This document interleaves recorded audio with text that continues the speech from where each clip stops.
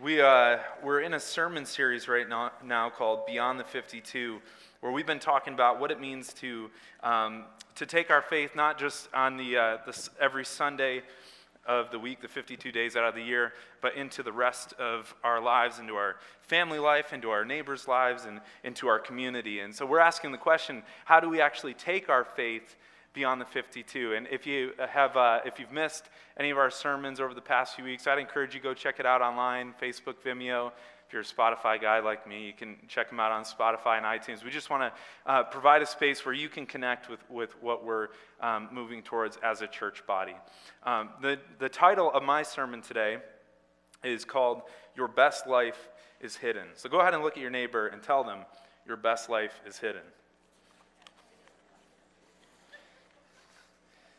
I used to wait tables in Nashville, which I've shared with you before, as we were doing the typical music thing, waiting tables, playing music on the weekends. And I used to have these regulars who would come in, and they would tell me all about their pet snake. And I hate snakes. I'm terrified of snakes. Please don't come into the office this week with your pet snake and try to convince me of why I should like snakes. You can't do it. It's impossible. But they would tell me all about their pet snake, and I wanted to come across, I really cared what these people thought at the time. So, I'd look at the snake and act really intrigued and be like, oh, wow, that's a really cool-looking snake. I really cared how my image was portrayed, and I didn't want to come across as being scared of a snake. And I guess they read that wrong because they thought that I was very interested in meeting their snake. So one day they were like, hey, on one of your last shifts, we're actually going to bring in Rembrandt, was his name. We're going to bring in Rembrandt, and you're going to meet the pet snake. And I'm like, oh, yeah, that sounds great. I can't wait to meet the snake. And so one day they come in, and they've got this bigger purse than usual, and they just put it on the counter. And I start kind of eyeballing that purse, and I'm like, I think I know what's in that purse. But they go through their meal, they're eating, they're talking, the purse doesn't move at all until the end of the meal, and then I could have sworn there was like a twitch or like something moved. And as soon as I saw that, I knew it was in there. My hands started sweating, like my heart was racing. I started getting really, really nervous. So they pay their bill, and they're like, hey, do you want to know what's in the purse? And me caring what people thought about me, I was like, yeah, show me what's in your purse. I'd love to see it. And they open it up, and at the bottom of the purse is a coiled up boa constrictor. And they're like, if you touch it, we'll give you $5 extra. Two things. Number one, I need that bread. I need that money. So I'm like, yes, I will touch it. Number two, I really care what these people think. And if I chicken out now after talking about how I'm not freaked out by snakes or anything, then they're gonna find me out. And so I start putting my hand into the purse, and my hand's like shaking, and then whack! I'm just kidding, it didn't do it. I really wanted to scare someone. I don't know if it worked. Okay, good. I got someone up in the awesome. Well, that's all I have for you. So no, I touched it and felt gross. And as my hand's coming out, I look over and I see my manager, and he gives you that look that parents give, like, I'm not mad at you, I'm just disappointed in you.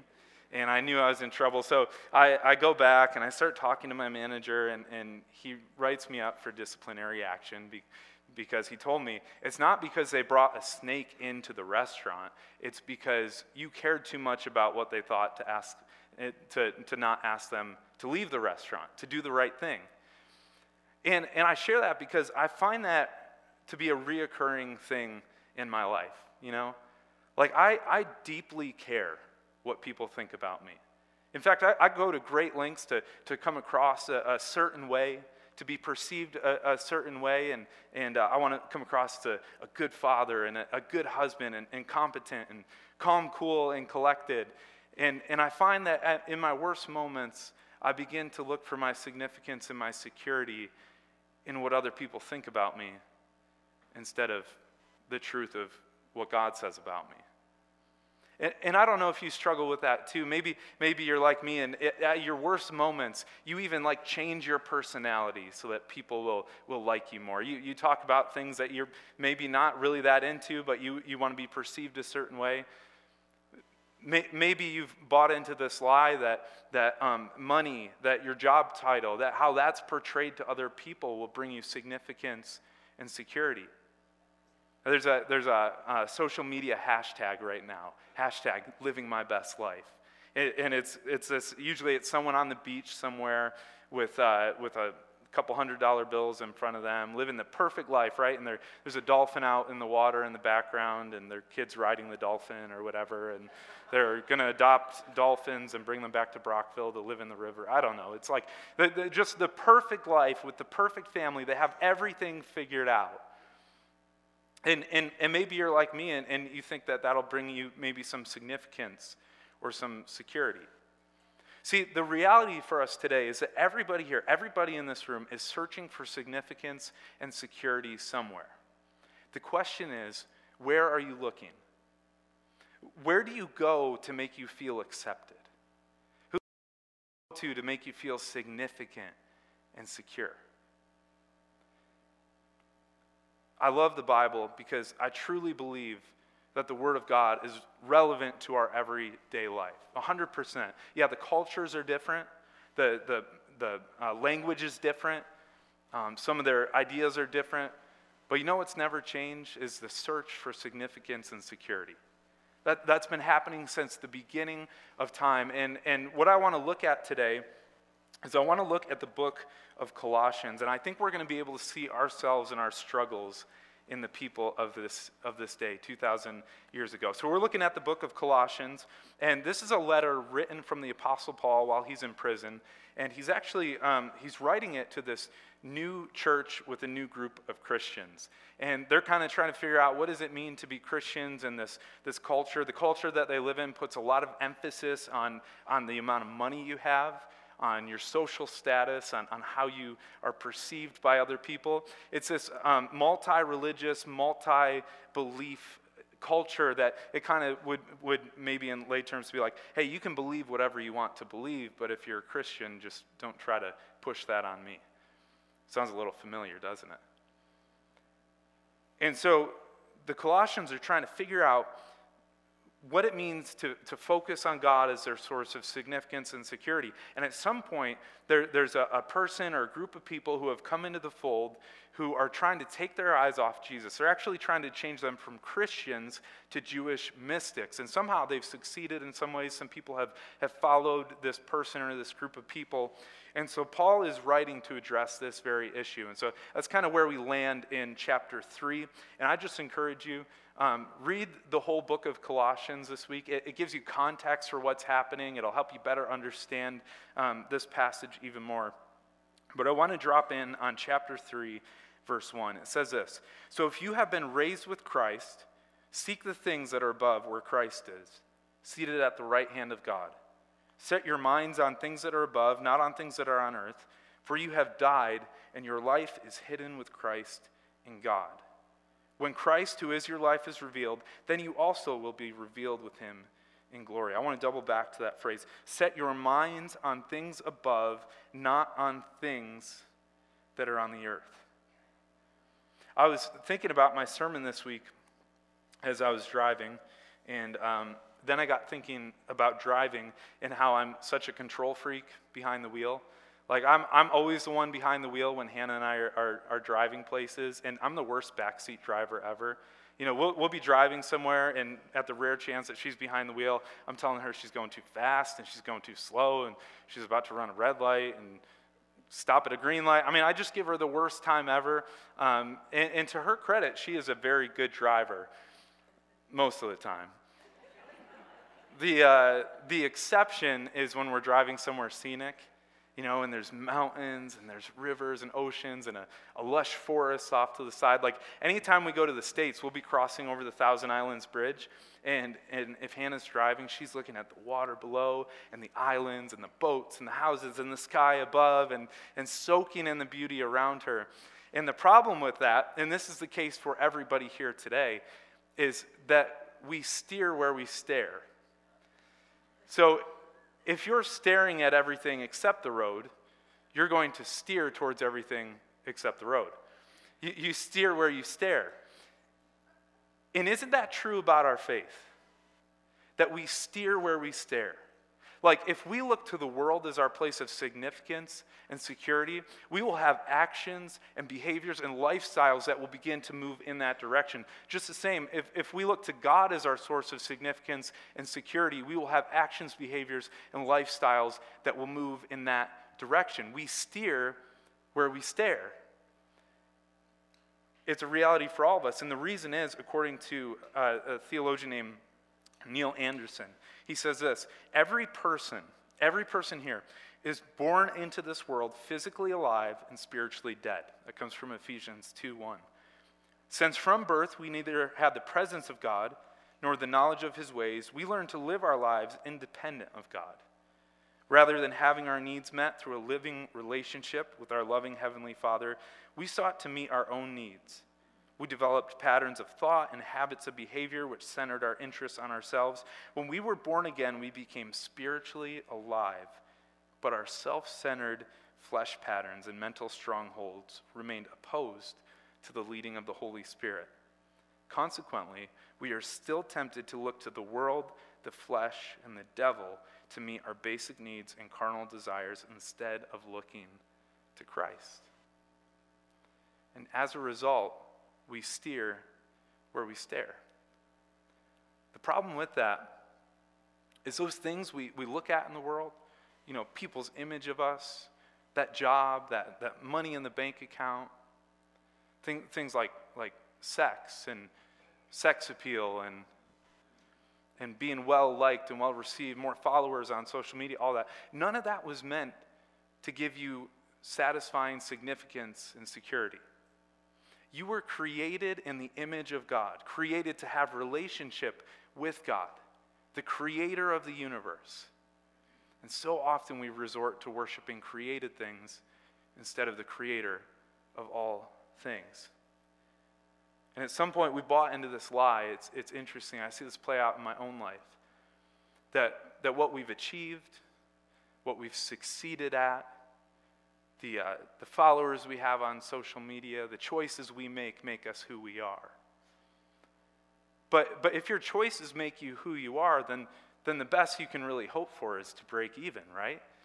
Because you're jacked up.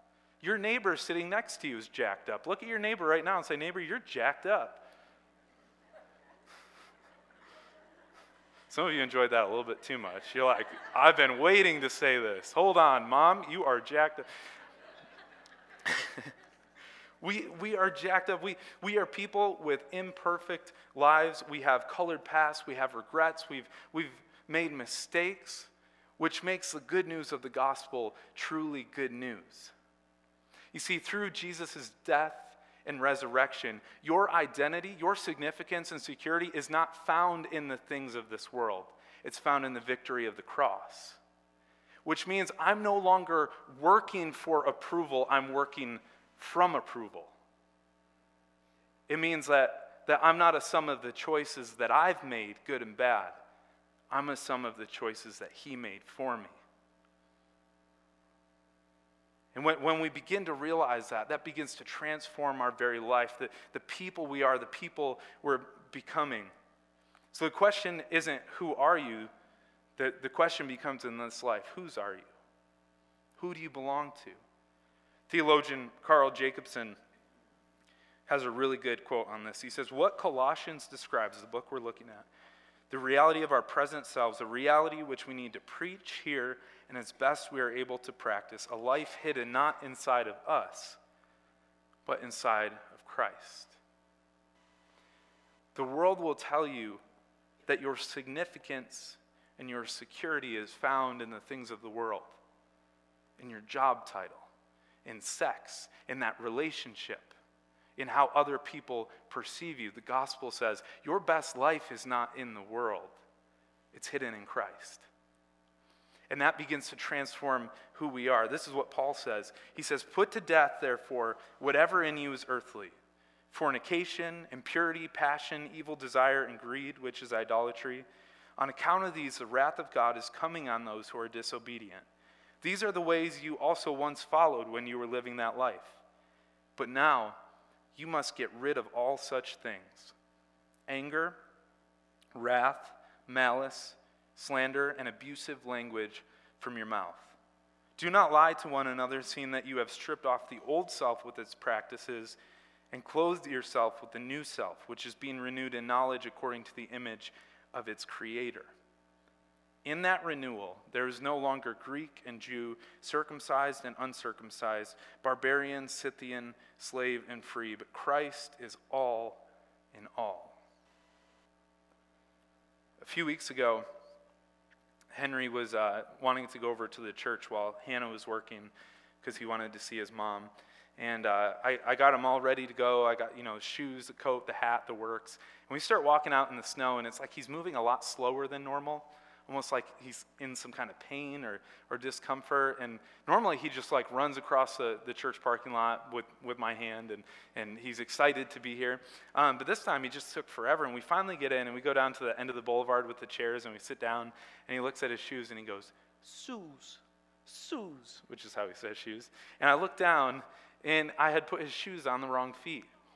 And I felt terrible. I mean, he must have been so uncomfortable. It must have been painful for him to get across the parking lot.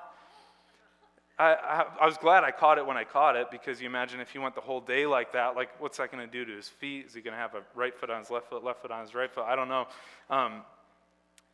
But much in the same way that Henry was not made to wear his shoes on the wrong feet, you and I were not meant to worship anything other than God. And when we begin to place our significance and our security in anything but God, it's a lot like wearing your shoes on the wrong feet. It's painful, it's uncomfortable, and if you walk like that long enough, it can do lasting damage. See, if we really want to take our faith beyond the 52 in 2020. If we want to make our faith just not an every Sunday type of thing, but an every week type of thing, we have to start asking, where is our focus? Like what are we looking at for our significance and our security? And then we have to take an honest look at our lives and ask, what in me is earthly? Like what behaviors are a byproduct of me looking everywhere except to Jesus? Do you struggle with anger? With lying? Abusive language, looking at things on your phone you shouldn't be looking at? You struggle with the way you talk about other people? What in you is a byproduct of you not looking to Jesus as your source of significance and security, but rather the world? See, if we want to go beyond the 52, we have to strip away those things in us that are earthly and that steal our gaze from looking at Christ. And then Paul says this. He says we actually have to clothe ourselves with these new traits. He says, as God's chosen ones, holy and beloved, clothe yourselves with compassion, kindness, humility, meekness, and patience. Bear with one another, and if anyone has a complaint against another, forgive each other. Just as the Lord has forgiven you, so you also must forgive. Above all, clothe yourselves with love, which binds everything together in perfect harmony. And let the peace of Christ rule in your hearts, to which indeed you are called in the one body. And be thankful. And let the word of Christ dwell in you richly. Let the word of Christ dwell in you richly. That stood out to me so much in 2019. Coming to the end of 2019, I realized that I had spent a lot more time looking at my iPhone than looking at the truth of the Word of God. And that I was more in a habit of looking at my iPhone than at the truth of the Word of God. And so I felt convicted and felt like God was telling me, okay, you've got to start reading your Bible more. It can't just be a 52 times a year thing or an 80 or 100 or 180. It has to be a 365 day a year type thing. And so I went to Hannah about it. I was like, hey, Hannah, I feel like God's telling me to read through the Bible more. And she was like, me too. And so we've been working through this process of reading through the Bible in the year, and I just want to encourage you, so many of us, we have good intentions and we want to look to the truth of God. One of the best places to start, read your Bible every single day. Go to the truth of the Word of God every single day and watch how that transforms your life and your understanding of who God is. And if you're new here today and you don't have a Bible, come out and see us at the welcome desk. We're going to find a way to get you a Bible, one way or the other, because we believe that it's that important in your faith walk. Let let the word of Christ dwell in you richly. And then it says, teach and admonish one another in all wisdom. And that too just stood out to me. We're launching our small groups next Sunday, where we're going to be going into a brand new, different series for each group. And I just want to encourage you, another way that you can actually fix your eyes on Christ, grow in your and seeking your significance from him and your security from him, get plugged into a group.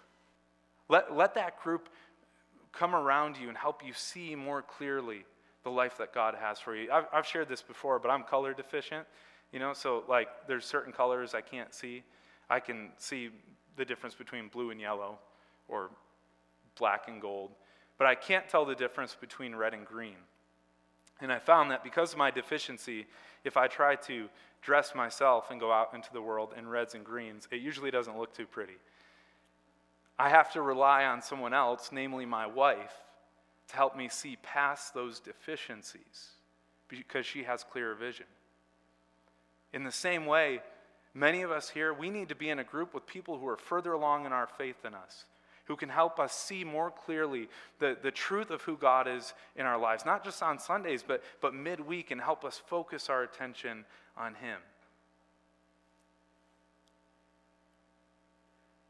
Teach and admonish one another in all wisdom, and with gratitude in your hearts, sing psalms, hymns, and spiritual songs to God.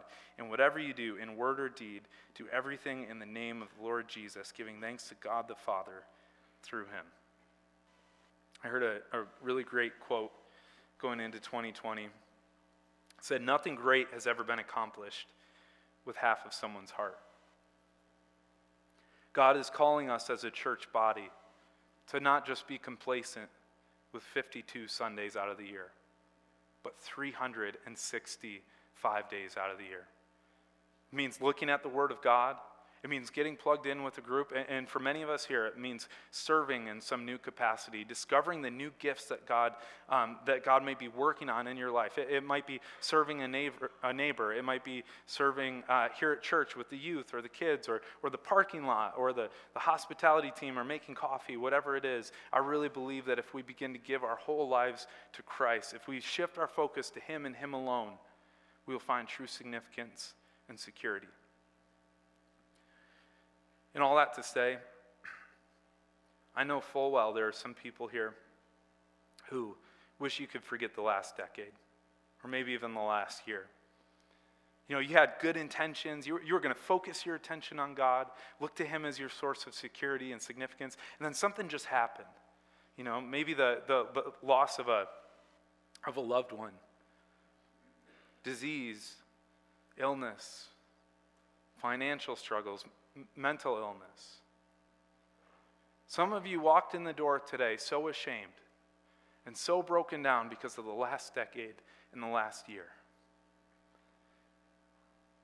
What's so beautiful about the message of Christ is that Jesus came so those things no longer have power over you. That 2020 can be a year of second chances, stepping into the promises and the life that God has for you. Your best life is not hidden in the world, it's hidden in Christ. And because of his death and resurrection, he gives us opportunity to shed those things, to get rid of those things that hinder us from following him and find our best life in him. That means that death, illness, depression, cancer, anxiety, they no longer have the final say over your story. Jesus Christ entered your story to change your story, which means this, that your best life is not found in the world, it's hidden in Christ. You are not working for approval anymore. You're working from the approval that's already given because you are made in the image of Christ. I heard Reverend Ravi Zacharias. Wow, that was bad. Ravi Zacharias talk about this story of Jesus in the temple. And a man brings a coin to him with Caesar's inscription, an image on it. And he says, should we basically pay our taxes? Should we give our money to Caesar? And Jesus looks at it and says, whose inscription or whose image is on that coin? To which the man responds, Caesar's. And Jesus says, well, give to Caesar's what is Caesar's, give to God's what is God's. And that's kind of where the story ends. But really, the man should have then asked, maybe for clarity for me, who or what is God's? To which I have a feeling Jesus would have pointed at the man and said, whose inscription is on you? Whose image was placed on you? You were made in the image of God, created for relationship with Him, created for significance and security that can only be found in that relationship with Him, which means this, that if you are in Christ today, you are a child of God. You have been adopted into the family of God. You have been justified through faith. You are a member of Christ's body. You have been adopted. You have direct access to God through the Holy Spirit. You are complete in Christ, and you're forever free from condemnation. You cannot be separated from God. Your life is hidden with God. And you've been given a spirit not of fear, but power, love, and a sound mind, and that enemy cannot touch you. You are the salt and the light of the earth. You have been chosen and approved to bear fruit. You are a minister of reconciliation. You are God's workmanship, and you can do all things through Christ who strengthens you. Imagine what would happen if going into 2020, we focused our attention on that truth, on that reality of who God is and who He created us to be. I mean, imagine how that would begin to change your life if you went to the Word every day as your source of significance. If you got plugged in with a group of believers who could walk alongside of you. If you started serving and discovered gifts you never knew you had because you hadn't applied them yet. Imagine the change that would begin to happen in your life, in your family's life. Imagine what would happen in this community and how it would transform just by us looking to Christ as our source of significance and security. In 2020, may we be a people here at Centennial Road who fix our eyes on Christ, throwing off anything that hinders, anything that gets in the way, and discover the life that He has for us, a life that is hidden in Christ. God, thank You for today.